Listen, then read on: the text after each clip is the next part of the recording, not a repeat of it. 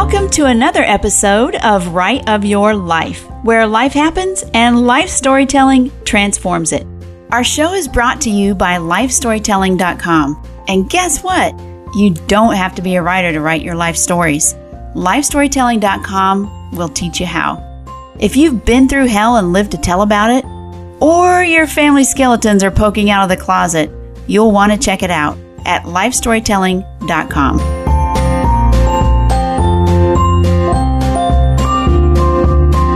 We're doing something a bit different in this episode. Many of you have heard parts of my story as I interview people who have written through very difficult times. I've shared some bits and pieces. For this episode, I connected with America's Crisis Coach, Phaedra Koenig, and she interviews me about the crisis that I went through and the tools I used to escape from it.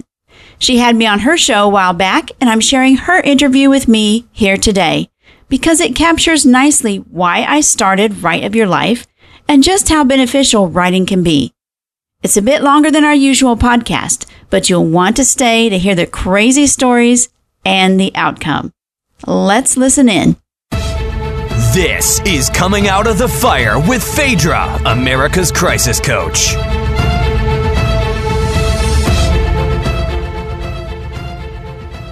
Hey, Bravehearts, it's Phaedra, America's Crisis Coach, and you have found Coming Out of the Fire, the podcast that features all my friends who have been through the unimaginable and fought back. So you know the drill. All you got to do is lean in, take care, take heart, and take a moment to welcome Stacey Curtis to the show. Hey, Stacey. Hey, Phaedra, how are you? I'm so great. How are you? I'm excited to be here. I'm so great to have you. So I'm just going to give the listeners a little bit of information about you, and then we are going to jump right in. Great. So Stacey Curtis wants to live in a world where everyone feels free to share their stories and listeners gain wisdom from them. She knows that it feels much safer for someone to process words on paper than confront tough situations. Stacey interviews fascinating people on her podcast at writeofyourlife.com. That is a cool podcast name. Thank you. I appreciate it. Yes. I just want to say thank you for being here because without you and without your story, I would not have a show. So what I want from you is to share with me your crazy story. But what I want the listeners to know is that it doesn't matter if your story is the same or is different than Stacey's, because here's what I know. Everybody feels the same range of human emotion, and it doesn't matter what you've gone through or where you are at the moment. You will resonate with something that Stacey has to say. So Stacey, I know you've brought an amazing story to share with the Fire Nation. So what have you got for us today? Well, it's certainly interesting, and probably people have had some similar things. Let me start with the one moment in time I realized it was crazy. I was paying bills one time. I was married to my second husband, was paying bills, and my daughter came and said, "Hey, Mom, can I get on the computer?" She was in like third grade and she couldn't figure out the password. So I sat her on my lap and I undid the password for her, and my husband's email was up right there. And the email said, "Hey, here's your confirmation from Craigslist. And you've had a listing on males seeking males and females together for, whatever fun." So I quickly scooted my daughter off of my lap, shut the door, and I read the craziest Craigslist posting that he had put on there. He was advertising himself on Craigslist, and my heart just started beating. I quickly sent that to my sister in Texas. I managed to make that unread, put the password back on, and I acted as if nothing was wrong. I had to process that. I knew it was just crazy. It was just tough. It was a very, very tough marriage. In fact, I found out later he was a sociopath, and I went to an attorney. So yeah. I just want to stop you at this moment where you found this email and you said your heart started beating fast. And I'm sure that's just one of many physiological reactions you had, because I would imagine your face got really hot, your stomach got queasy. And in a moment, don't you start just going, do I know this person? Is my life real? Right. This domino effect, right? I'm like, I was just shocked. I was shocked. Like I said, it was a very difficult marriage because he was a sociopath, but I had never thought I would see that. And I just knew this is it. This is really it. I did not want my daughters. I was accepting things. I was like, okay, it's tough. I'm staying for the kids. I've done everything I could possibly do to make this marriage work. And I realized I don't want my kids, my girls, growing up having the same type of relationship. And if I stayed, I knew they would, because they were watching me accept things that I shouldn't have. And I'm like, I have to do this for my kids. I cannot accept this. So I love that is where your mother heart went, and just woman to woman and women to raising women. I have 2 daughters myself, knowing that was the enough point for you to make the change, that sometimes we borrow our courage in different areas. And exactly. Maybe you didn't have the desire to make radical change for yourself, but you could look at your children and say, okay, they're going to decide what life looks like and how women are supposed to be in relationship with men based on the primary relationship in their life, which is their parents. So let me go back and ask you some foundational questions, if that's okay. Sure. So how long had you been married? About 10 years. Okay. And you said you had daughters. How many? Two daughters. They were in, I believe, 3rd and 4th grade at the time. Okay. And you said that the marriage had been funky, and you used the term sociopath, which I always take caution when people start to use in my mental health background, and just try to make sure that the listeners know that there is a true definition of what that is. And so I'd like to talk a little bit about that. Now, you didn't know that going in. I didn't know it at the time. Right. That wasn't part of his dance card when you signed up. You didn't know. So what? Thought he was quirky. Quirky. Okay. So what were some of the early indicators before you even had this final moment that made that's you a think? Great question. When we first started dating, I thought, wow, how free of conscience he was. And I thought, I admired him, because I had such a conscience about truth and doing the right thing. And it was almost a burden to me. And he would quit jobs. I mean, he never kept a job longer than 6 months. He would just walk out. And at the time I was thinking, man, wouldn't it be cool not to have burdens over that, not to worry about what other people think of you. And so that was one of the first ones. And the second one, and this is for everybody, he told a woeful story that got me to feel sorry for him. And that is a huge indicator. One of the first indicators that you're involved with a sociopath is that they pull you into their story. It's poor me. I've had a poor childhood. I've had this and that. And it bonds you to them psychologically, because typically they find intelligent, nurturing, responsible women. And actually, strangely enough, I'm going to just go ahead and jump forward. This is a pattern. He found me at a gym and got me pregnant, married me, and then we had this horrible marriage. He got another woman pregnant, found her at the gym, got her pregnant, had a horrible marriage. Actually, he wasn't even divorced from me. He was a bigamist. Now he's in a third relationship, found her at a gym, got her married, got her pregnant. And so I'm like, this is a pattern. I wish I had known, but it's this whole poor me, feel sorry for me. And nurturers buy into it, and we think we're going to help, we're going to fix. And it doesn't work out. And, to give you some grace, how were you to know that this was a pattern if you hadn't been on the other side of it, which you are now? Right.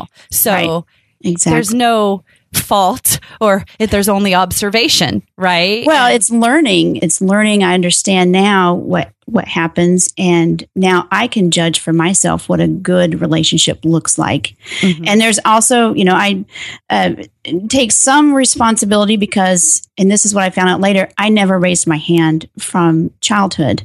And that was one of my life themes that I've discovered is I don't raise my hand, or hadn't to this date, or to that date. I hadn't said, oh, that's not right. Or I was afraid of rocking the boat, and that would have been a bad thing, right? No, it's not a bad thing. So now I raise my hand and say, okay, that's not right. Or I want to do this or I don't want to do that. And that's part of codependency. And you have to own up to your own codependency so you can get out of it. Yes, and it's such a fine line because being a caring, nurturing woman, male, whatever, because all walks of life can be in that role. True. It's difficult to take in information through relationship where people are acting in certain ways and either label that as sociopathic or label that as what the ebb and the flow of relationship is, because some people do have radically difficult childhoods and not everybody becomes sociopathic from it. Mm-hmm. And I'm sure you recognize that being a sociopath is something that is bred in you. It's a nature. You aren't born in your DNA to have these issues. So, for example, with his children, there isn't some hereditary thing that is being handed down. It was really about environment. So do you know more about his childhood? Did you ever have a relationship with his family? No. I mean, I know about his childhood because he told me all about it. Although sometimes I wonder, was it all true? Mm-hmm. I did meet his mother a couple of times, but he has as a sociopath, if someone crosses his path, he cuts them off for life. I mean, never to go back. And we only visited his mother twice, never went in her house. She was a hoarder. And I mean, just opening the door, the stench, it was horrible. And I didn't want my kids in there anyway. But so he's very judgmental. So in fact, his half sister actually got out of the house and lives a great life. Her and I speak. And she said something that turned him off, and he's never spoken to her again. And so, he had a crazy life, but part of it is I'm cutting everybody off if you don't agree with me. Right. And that's why he can't keep a job either. Oh, sure. If his boss disagrees with him, boom, he's gone. Right. And we find that a lot of times in the term borderline personality disorder. That's how I discovered at first. I was doing research early on in the marriage. I'm like, this is not right. Something's not quite right. I thought it was borderline personality at first. And so I did a lot of research on that. And I was thinking that's what it was. But once we started the divorce and I realized this is more than I signed on for. It was probably the longest and worst divorce story of anybody that I know. And I had a counselor, and we all actually had to get psychological evaluations for the court. And he's a sociopath. And that gave me a label that I can say, okay, here's what it is. I could pack it away rather than let it sit out there harming me further. Was it anything I did? Could I have done something to help him through that? No, there is absolutely nothing I could have done. Absolutely. And getting the label, it helps to humanize the situation. It helps give yourself grace. As I said, you look at the situation and you acted as if things were above board and you were dealing with a mentally healthy person. And so you're giving and sticking with the situation until, for you, there was a line in the sand with the email.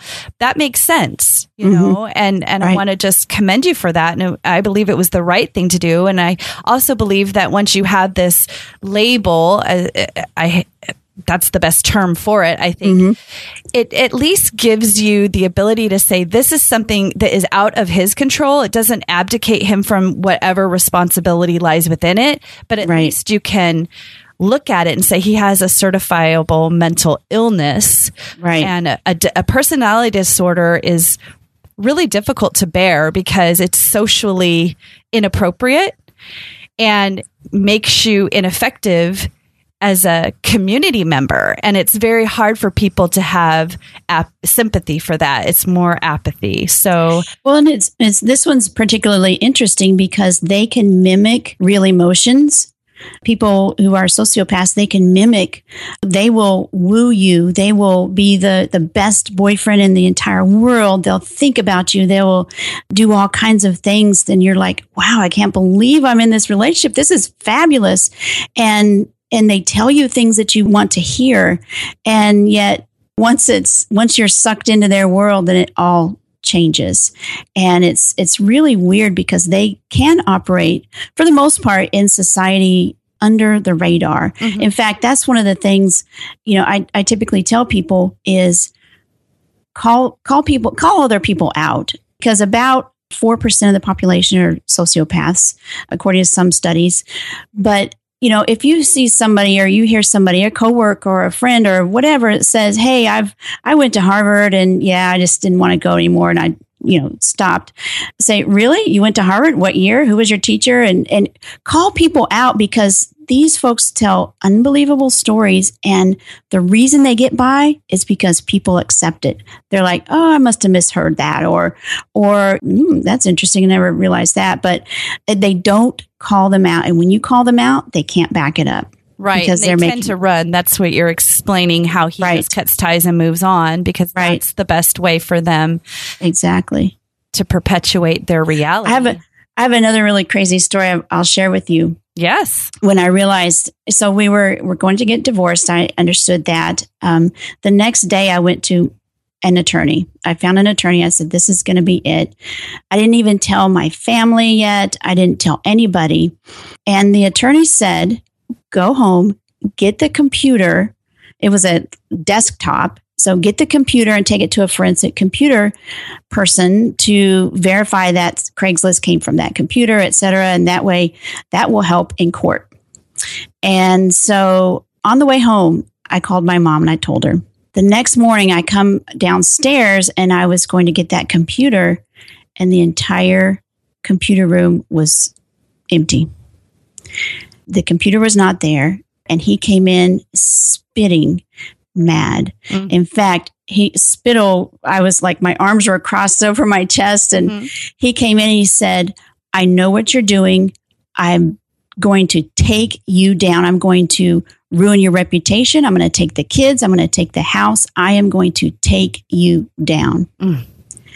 And that moment I knew, this was going to be the hardest thing in my entire life. Mm-hmm. Absolutely. And I want to get really detailed about that, because this show is different than a lot of other shows, and that we talk about those down and dirty details. That's why I went back to that place when you opened that email, and we talk about it in hindsight once we've healed and you've moved through the healing process, so you can tell the story almost as if it happened to someone else. Right. But I know for me in my specific situation, when everything was going wrong, I didn't feel like anybody truly understood, and I didn't have anyone to talk to, because I didn't know anybody who had ever gone through anything like I had. And I recognize now that someone doesn't need to have gone through exactly what I did for me to get wisdom from them. I just needed to know that they understood me. And the way we know is through story and through detail. So when he was literally spitting, angry, and like you said, getting some of that on you, and you knew that he meant what he was saying, that he was going to destroy you. Right. What did you do? What was your next step? Well, I had, like you said, I've never experienced that before. I was in over my head. I was scared to death. And the really scary part, this is the Lifetime movie part, was how did he know? How did he know I went to an attorney? How did he know that I was going to get the computer? And it was the day before. I had not told anybody except for my mom in the car. And my mom and I are like very, very, very close.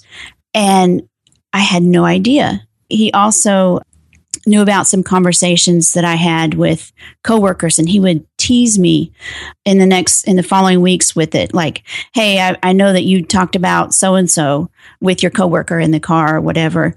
And I'm thinking, what in the world? So I took my car to this place called the Spy Store. That's what it was called. Yeah, I've heard of it. And when you were describing, I'm like, she's gotten bugged. Yeah. Yeah. And I asked him, I said, "Well, is there a way to tell if you have a bug in your car?"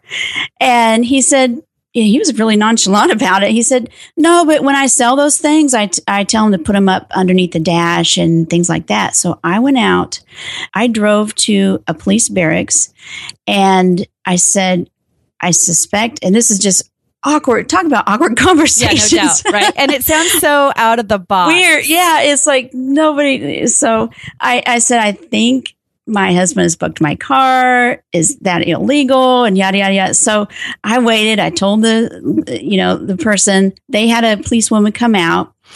And she also suspected there was a bug once I told her what had happened.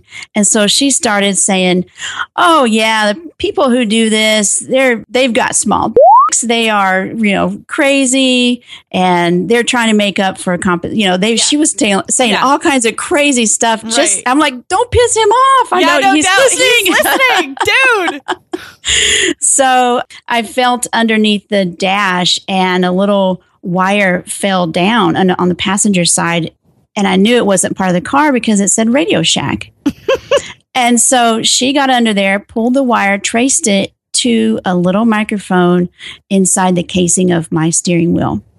And so he had been, and I'm like, I'm still in so deep. And of course, there's no fingerprints on it. It's so small. And so everything I tried to do from there on out was very tough to prove that he was crazy.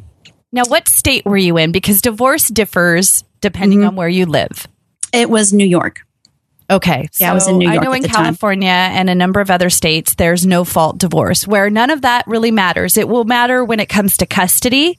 It will matter in mediation. I know in California, we use mediation to determine custody and visitation.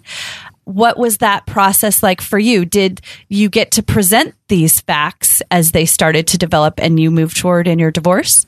No, my attorney said basically there's nothing to that. You can't prove that he did it. And so I couldn't use it. And he also kept going back and forth. He said, well, let's just work this out. We'll do joint custody. And I was like, okay, yes, I can do it. Let's do that. And then we'd write something up. And part of it too is in New York, whoever leaves the house first, is considering abandoning the home. And I'm like, I didn't want to do that. He didn't want to do that. Right. And so we were living there together with this in between us. He would keep me up at all hours of the night. Let's work this out. Let's work it out. And then we would go to court. No, I don't want to do that. And so I wasted tons of money on court fees and attorney fees. And so part of the other thing too is he tells such a woeful tale. He got somebody who was a customer of his to pay for his attorney fees. Oh my goodness. And so it was just very, very crazy. Just a very crazy time. It was crazy. When we went to actually go sell the house, oddly enough, these courts you never know what they're going to do, but they said, okay, you guys, because he stole everything. He stole all of my kids without me knowing. I would turn around and like, the vacuum's gone. Where's the vacuum? Or I went to go get the kids' savings account and I needed their birth certificates and stuff. Those were all gone. Then I realized all their pictures are gone. He had slowly over the, whatever weeks, taken every single thing that meant something to me. My kids' pictures, all the documents, everything. He took it all. You're bringing up such an important point for listeners. I wrote a book called Divorce, No Nonsense Practical Advice for Men. You flip the book over and it's Divorce, No Nonsense Practical Advice for Women. And I tell people, read both sides of the book because you want to know what I'm telling men and women.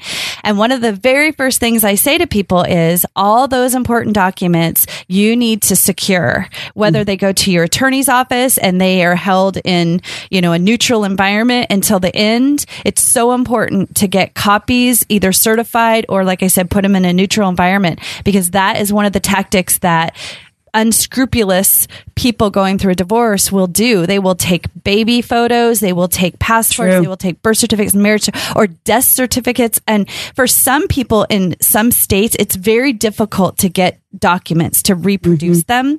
So if you're listening and this all is resonating with you and you're hearing some familiarity and in your stomach, there's some knowing that's rising from listening to the story, I just want to encourage you. Number one, get my book on Phaedra on Amazon.com. And number two, get all that documentation, all those precious singular items, and get them to a neutral environment. Absolutely. One of the another crazy story was when we were both living in the house. And ultimately, the judge said, okay, we're going to, this is getting so crazy that you are going to alternate being in the house.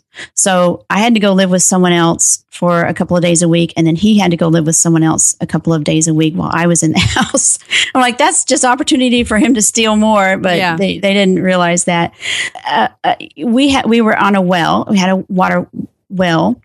And I don't know, it was a complicated thing. So he would turn off the water.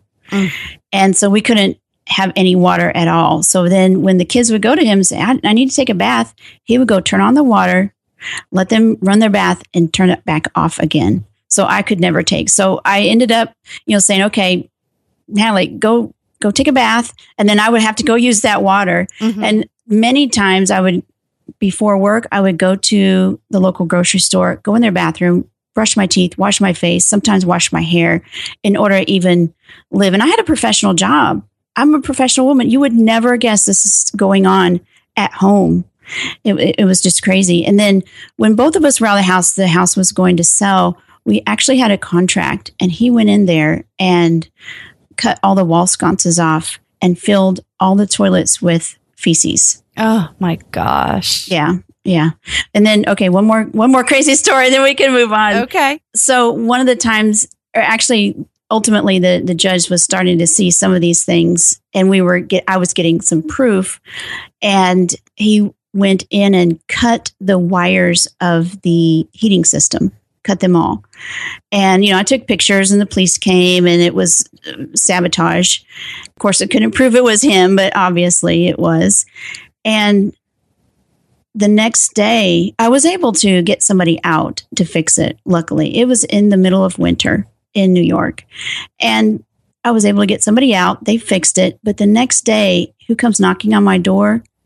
Child Protective Services. I understand you have kids here without heat. Like, no, we were just sitting there in the nice warm house and playing a game on the floor. Oh my gosh. But you were able to say, but I can guarantee I know how the series of events led up to you coming to my front door. Yes, the very next day, oddly enough. Oh my gosh. Well, there's a couple of things that really jumped out at me when you were talking. And one is that this is a phrase that I hear all the time, which is nobody would believe that this was going on. I was showing up in the world, and yet this was going on behind the scenes. And I just want to point out to the listeners that for Phaedra, America's Crisis Coach, I get told that all the time. When clients are working with me, their biggest fear is being found out. Their biggest fear is that someone's going to find out that how they're showing up in the world isn't really congruent with how they're living. And this fear of being found out is keeping them from living the life that they truly want to live, and carrying that burden around is how they struggle every single day in life. And it doesn't have to be that way. And I know that it ended up not being that way for you, Stacey. And I want to switch gears and talk about what that looked like, because that's not your life now. That's not the experiences that you're having. And the reason that you can tell these stories that had to have been horrific. I mean, being cut off from water, having him sabotage the house. And to be honest with you, that sociopathic behavior, that could have escalated easily to physical harm. Right. And I'm imagining it didn't.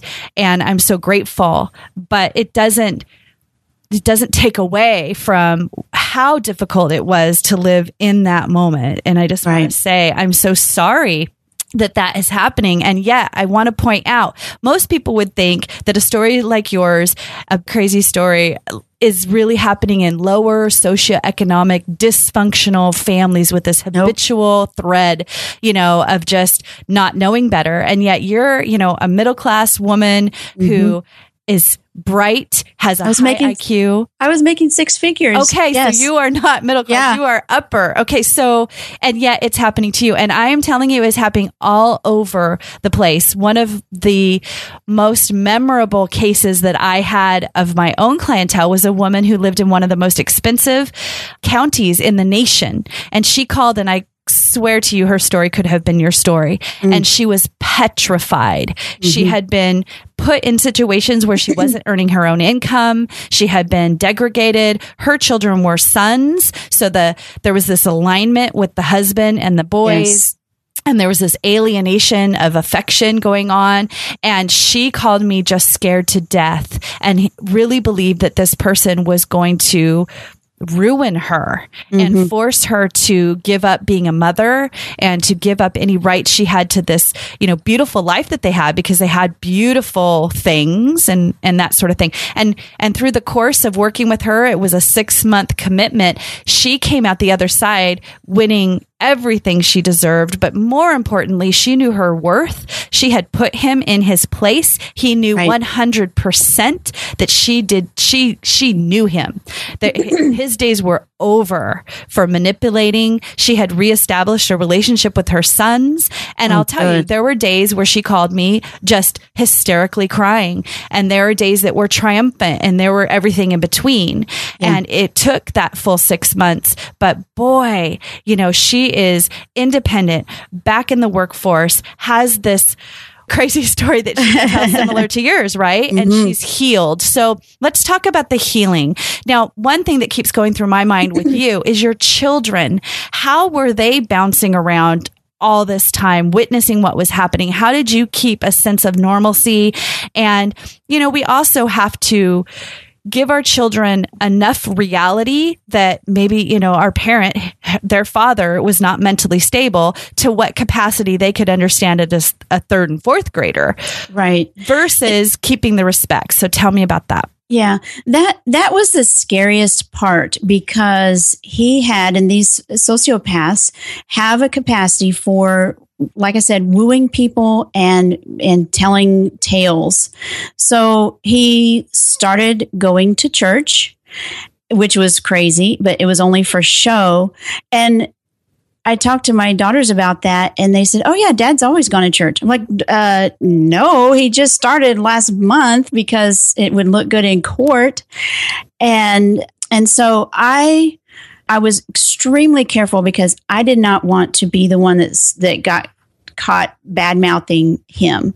But someone told me, you can call out the lies and you can say, okay, that's not true. So I would often, not every day, but if they would say something like that, I would say, no, your dad has just started going to church, or no, that's not correct.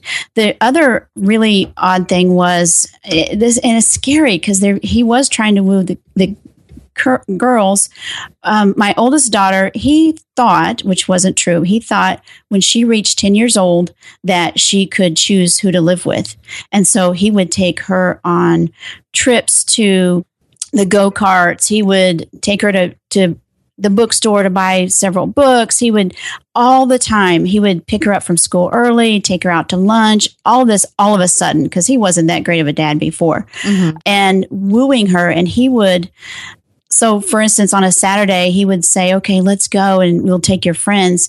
And my younger daughter, who couldn't make that decision, he said, oh, no, we're just going to go to the grocery store, which she didn't want to do. And she said, okay.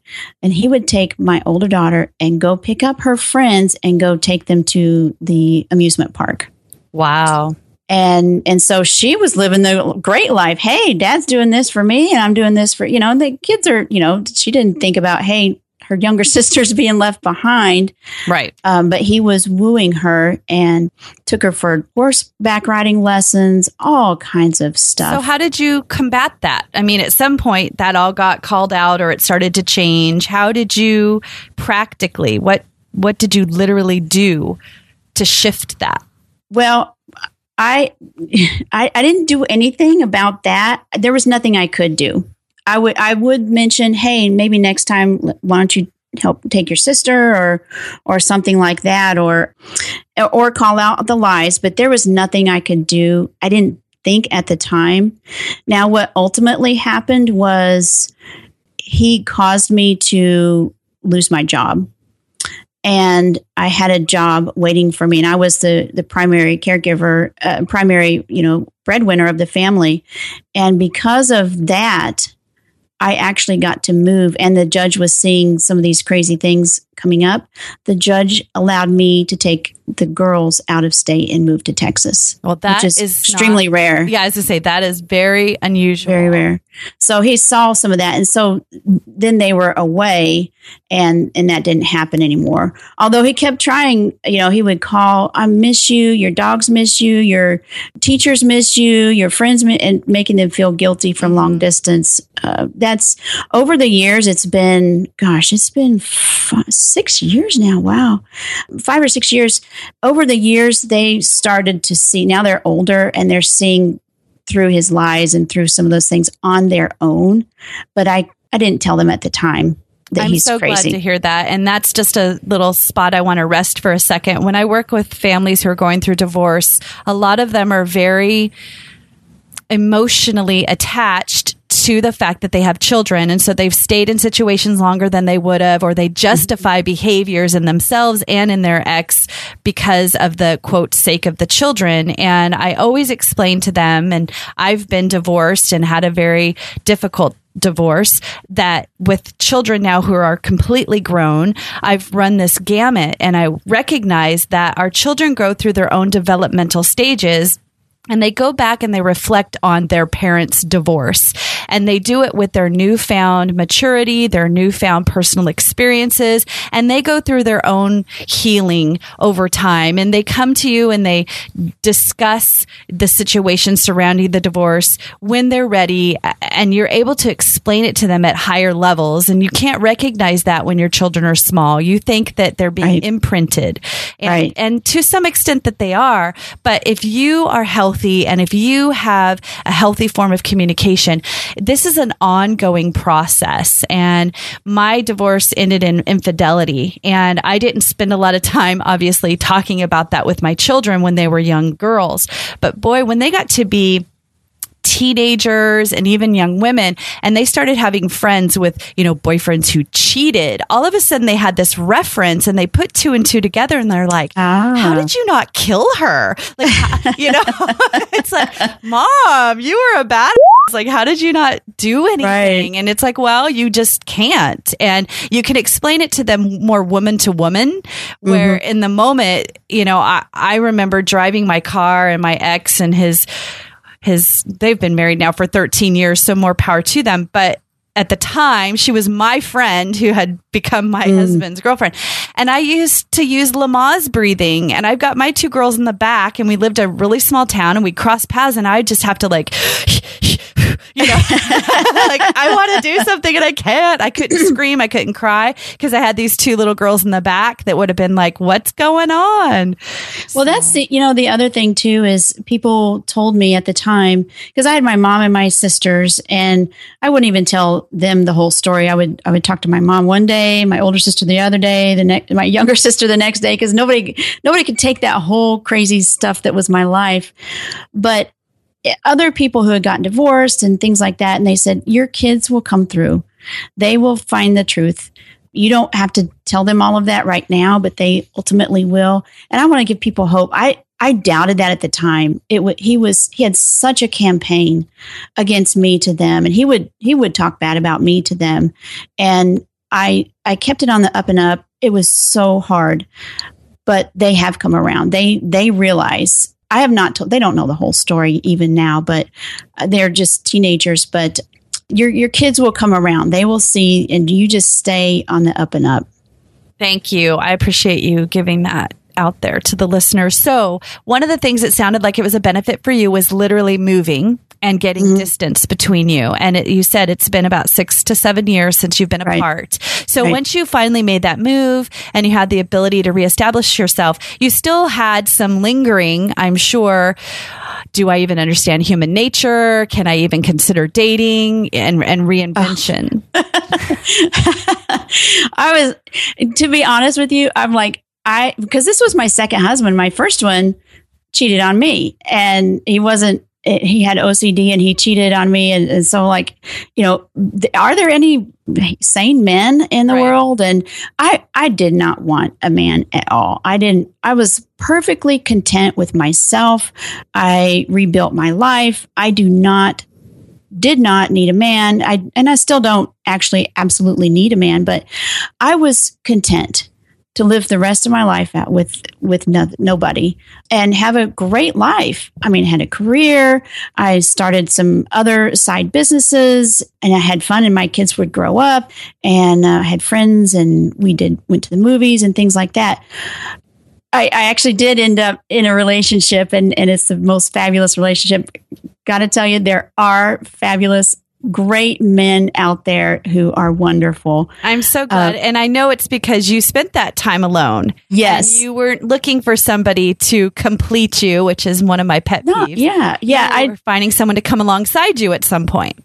Well, there's some people that say, "Oh, I need a man, or I need somebody." I'm like, no, you don't. You don't. And the moment you realize you don't, you are a whole person all by yourself. That's the moment then you can actually start looking. And I didn't actually look too much, but that's a whole nother situation. It was just by chance that I came into this relationship, and we've been dating for 3.5 years now, and it's just wonderful. I can hear the smile in your voice. I am. I'm smiling. He's fabulous. And I'm glad. And I really want the listener to see that this is a full circle, that the time when everything was going on with your husband, that was really traumatic. And I'm sure that there were times when you really needed to do something just for self-care. So just as we transition, I just want to know if you can give us a couple of tips. So when things were bad, right? When you turn around and, the toilets are full of and when you're not able to take a shower and you're brushing your teeth at the grocery store, right. When you are getting your car debugged, when you are calling a repairman to fix the wire heaters, what were you doing to keep your sanity? Was it Starbucks? Was it running? There had to have been something that helped you stay grounded. Yes, two things. The first one is pray and memorize scriptures. That's what my mom kept saying. That was her mantra. Every time I talked to her, God is in control. God is in control. And, I knew that all my whole life, but this is really where the rubber met the road. And at some point, the court was, not seeing yet what he was. And, they could have awarded him the kids, and he was trying to say what a bad mother I am. And I was scared to death that I would actually lose my kids. I mean, I'm tearing up now just thinking about it. But I would pray and memorize these different scriptures, and it gave me a huge peace. So I would recommend that to anybody. And then the second thing is writing. I got some money for my birthday, and there was a Writers and Books organization that taught writing classes. And one of those classes was a memoir class. And everybody had been saying, hey, the stories you tell are so crazy, you've got to write them down. So I thought, well, maybe, And so I went to this class, and every Friday we would bring our stories that we had written, and we would craft them. They're about your life, but you can write about your life in a way that's fascinating, like a novel. And we would craft our stories, and they loved my stories so much because some of those things you just have to laugh. They're so crazy. Mm-hmm. And they loved them so much. I got a scholarship to come back the second semester, and writing about what was happening in my life at that point in time, this was before I moved, was incredibly freeing.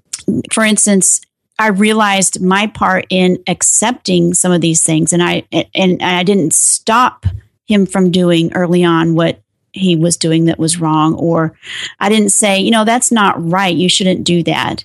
And that's where I found my theme was not raising my hand. And when I discovered that, we have a huge capacity as human beings to pull the wool over our own eyes. Even though you've lived your life, you have not learned the wisdom of living through your life until you write it out. And then you're seeing that in black and white. And you learn so much. You can change yourself. I changed my life theme. You also see clearly about where you want to go. And the beauty of, and that's why I teach people right now, the beauty of writing things about your life is that you also process that, and it loses its scary power. Because when you're thinking about, oh my gosh, I'm going through divorce. What if the court believes him? What if we're never going to sell the house if he keeps damaging it? All of those things are pinging you all throughout the day, and it's stressful, and your cortisol levels going up, and you're gaining weight, and all those things, and it's just horrible. But when you write it out, it helps you become much clearer about what your next steps will be, what that was, and it just puts it in the right place. Physiologically, trauma circumstances like this, traumatic circumstances, are stored in a different part of your brain. And what writing does is it puts them in the part of your brain that's with your regular memories, so it can't keep hurting you over and over and over again. I love that. I love that. And so that really dovetails into what you do and how you help other people and your amazing ability to help people tell their stories. So can you tell us a little bit about you and what you do and how they do it so they can find out how to connect with you? Yes. It was so incredibly amazing writing about my life. I never intend to publish it, or maybe I will one day, but it was so helpful for me that I started doing some research into the art and the psychology of writing about traumatic events and writing about your life. And I started teaching that at the local community college. And now I have a course online. It's at lifestorytelling.com, where people can learn the same thing. And my podcast is at writeofyourlife.com. And what I do on my podcast is I interview people who have written about their lives in a lot of different ways. It doesn't have to be through trauma. It can be like I'm getting ready to start a songwriter series. People write lyrics about their lives and then put them in song, poems, and essays, and whether they're published or not, it's very beneficial to trace your trouble and then transcribe your tale and transform your life. And you'd be amazed at how well that works. Yeah, you can connect with me on writeofyourlife.com and listen to some of those. I've had some guests on that talk more about the psychological benefits of writing about your life and writing through trauma. So you can listen to some of those as well. That is amazing and super cool. I'm going to be heading over there after this interview to check it all out. I just want to say thank you so much for coming and sharing your crazy story, because this is definitely going to help people. I know that these higher levels of what my friends have experienced really are going to be a benefit to listeners. And if you are in a similar situation to Stacy and you want to reach out with her, we'll make that possible through our show notes. And if you need some help navigating your own divorce and you need someone to talk to, you can certainly reach out to me and I will be glad to get you on the right track. But it has been my pleasure to share Stacy with you today. But one last thing before I go, I have something for you at crisiscrusher.com. You can get a free series of videos and some worksheets. It's going to help you to manage your crisis, or possibly a crisis if you're in the future, because it's just a matter of when. It's not a matter of if. I know that for sure. And it's just my way of saying thank you for listening to the show, because I just really appreciate you for spending your time choosing this podcast amongst all the others that are out there. So I just want to say thanks. And remember, with me around, you are never, ever going to be alone. Bye, guys. That's all for this episode of Coming Out of the Fire. But be sure to head to americascrisiscoach.com for more information, blog posts, and an open invitation to share your story with Phaedra herself.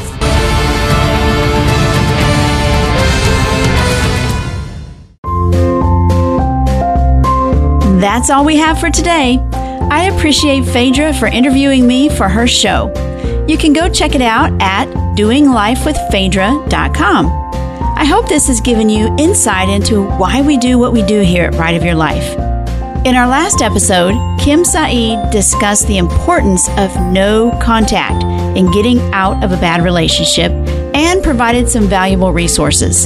So if you've been involved with an abusive person or you're going through that right now, you might want to go back and have a listen. Next week, we'll interview a knight in shining armor. Be sure to check out the show notes on every single episode. We have free resource downloads not typically mentioned in the show at writeofyourlife.com. We love interacting with our listeners on social media. We're on Pinterest, Facebook, and just about anywhere you can hold a great virtual conversation. Our handle is Write of Your Life. Some of our listeners like supporting the arts. If you do too and want to support this podcast, you can do so by sharing each episode on your social networks. And you can head over to our special page at patreon.com/rightofyourlife and become a patron.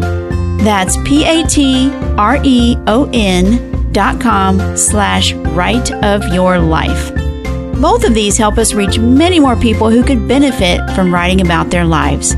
We hope that today you have the right of your life.